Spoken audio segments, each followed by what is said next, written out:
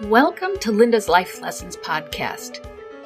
This podcast got its start with the chats that I had with students in the classroom and in my office, and it has now evolved to where it's a reflection of conversations I have with any of the people in my life. Nothing is off limit. If it's something I'm dealing with personally or people in my life are dealing with, maybe my students, maybe friends, maybe family, let's talk it through. Life can be so challenging, but talking about things with a friend can really help. So think of me as your favorite aunt or a trusted confidant, and let's talk about it. Okay, let's get started. Welcome to Linda's Life Lessons podcast. In this episode, we chat about something you probably already know, but it's still good to have a conversation about it. How many hours of sleep do you average each night? 6? 7? 8, 9, 5? In normal times, in normal situations, I get about 7 hours of sleep each night. My husband sleeps probably 9 to 10 hours a night now. As he's gotten older, he seems to really need or certainly enjoy more sleep, and he goes for it because he can. The need for sleep has been studied a lot. One fact is irrefutable. Each of us needs a minimum of 7 to 8 hours of sleep per night. I frequently cross paths with exhausted people. My students are often trying to function on a few hours of sleep, especially when they work late nights and have morning classes. But students aren't the only ones who have trouble getting enough sleep. Parents of littles, people working multiple jobs, people who have trouble sleeping, all are trying to function on minimal hours of sleep. Is it okay for a person to do this? Can we be effective if we are getting less than 7 hours of sleep? Well, we can all get through a short stretch of time where, for some reason, we're getting less than optimal rest. But don't expect yourself to be at your best. You won't be. What you should expect is that you'll be cranky, short-tempered, and you'll have a tendency to overreact to situations would normally not get to you, and you'll probably find it a bit difficult to stay motivated. You'll also probably eat less than healthy foods, as unhealthy eating and lack of sleep tend to go hand in hand. So, now you're overtired, cranky, overreacting, and not eating well. See what they mean about not operating at peak performance levels when you're not getting enough rest?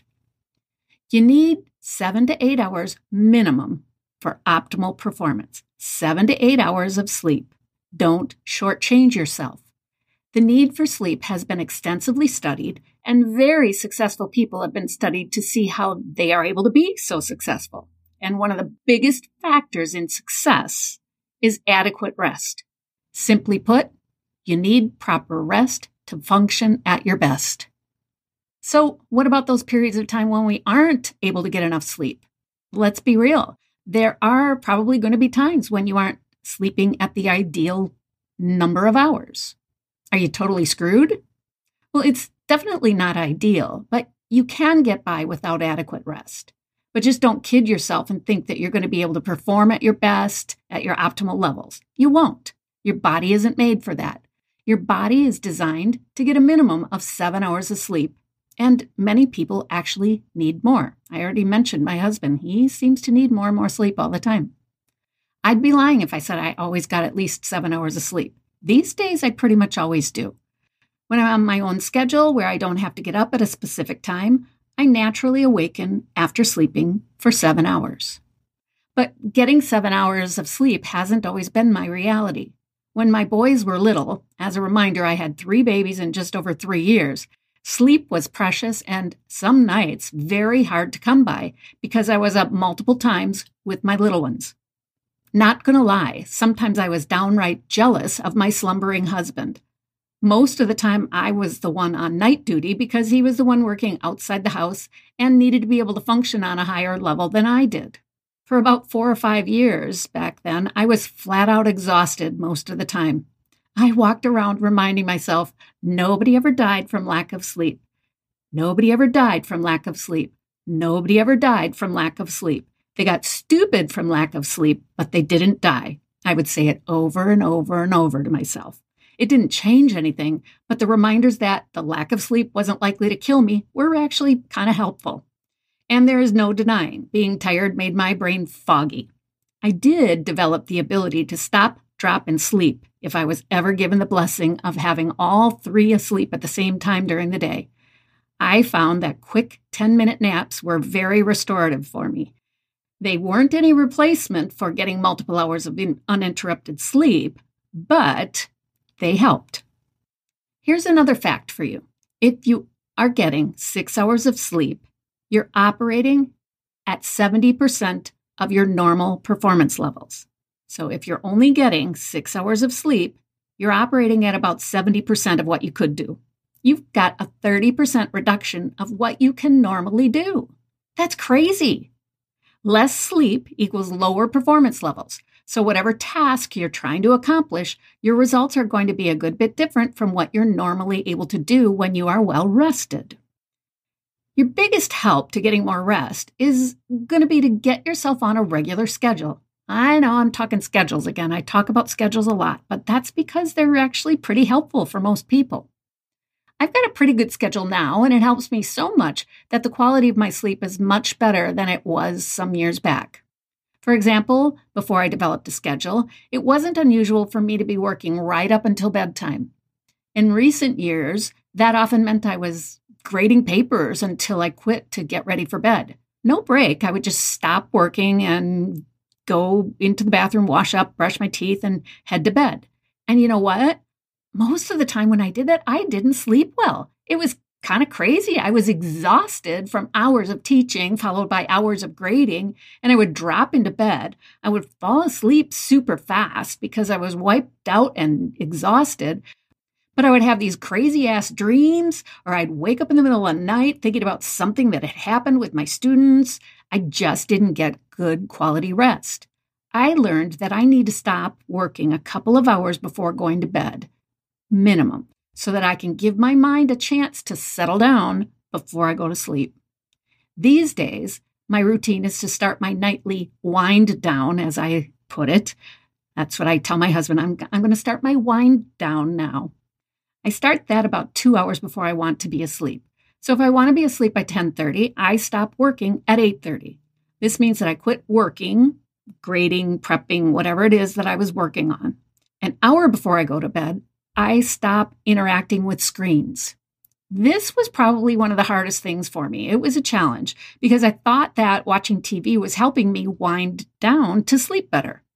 But that wasn't really true. So now I turn off the electronics and read, spend time with my husband, journal, all sorts of things that don't require a screen. I do some knitting, sometimes some stitching, things that settle me down, but are not electronic screens. And I sleep much, much better as a result. Another way to help yourself sleep better is to make sure you don't eat anything for 3 hours before you want to go to sleep. Having that break in the eating helps you sleep better and your food digests better too. It's just better health all the way around. And your waistline's probably going to thank you. So support yourself with a sleep routine. It takes a bit of doing, but you're going to function at a much higher level than when your schedule is all over the place. The trick is to figure out a schedule that works for you. Many high performers are very successful people who get studied a lot because they're super successful and people want to know how they do it. So most of these high performers follow what's referred to as the 3-2-1 sleep schedule. I already talked about the food. So no food 3 hours before bed. That's the 3. No work 2 hours before bed. That's the 2. No screens 1 hour before bed.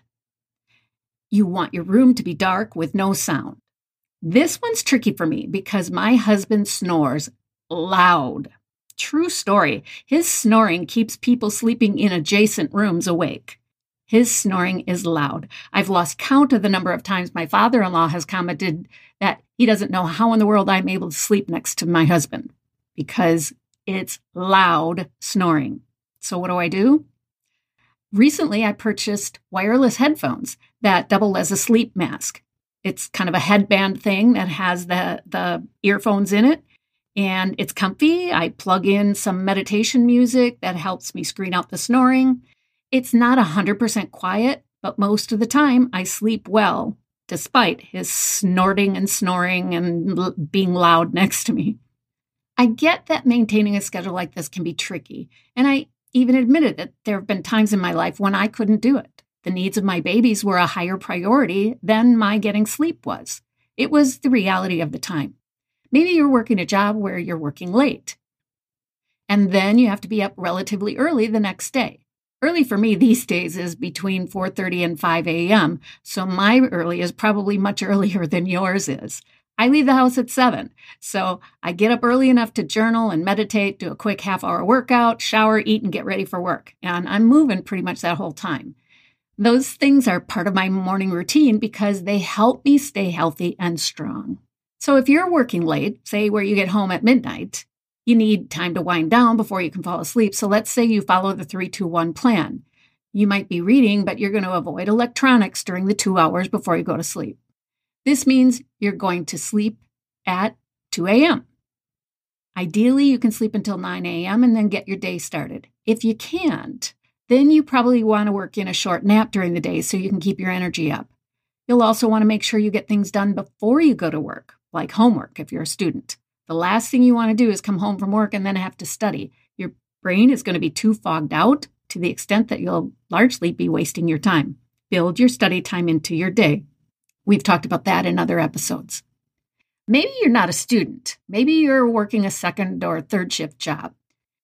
If you have a family, you'll want to sort of be on the same schedule as others in your family, which means you're going to have to adjust the times you're doing things so that you can maximize seeing your kids and your spouse.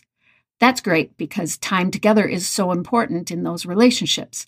That said, you'll still want to have a sleep schedule because your family needs the well-rested version of you, not the overtired, cranky, short-tempered version of you.